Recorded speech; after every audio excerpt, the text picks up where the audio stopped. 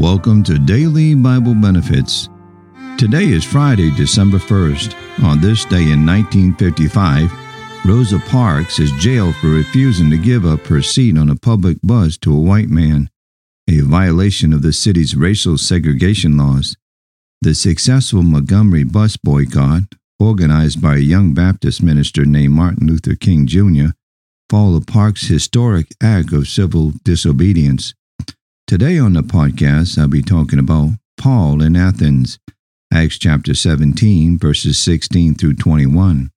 Now while Paul waited for them at Athens, his spirit was stirred in him when he saw the city wholly given to idolatry.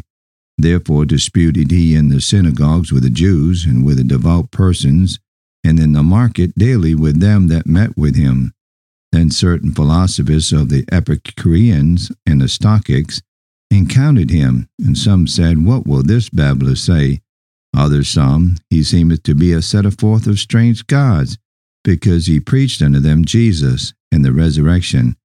And they took him and brought him unto Areopagus, saying, May we know what this new doctrine, whereof thou speakest? For thou bringest certain strange things to our ears. We would know, therefore, what these things mean. For all the Athenians and strangers which were there spent their time in nothing else but either to tell or to hear some new thing. Need of spiritual life. If ye then be risen with Christ, seek those things which are above. One may be very much alive in every department of his being, yet share no spiritual life with Jesus Christ. It is possible to be intellectually great, ethically enthusiastic, and spiritually dead. Thank you for tuning in to Daily Bible Benefits. Have a good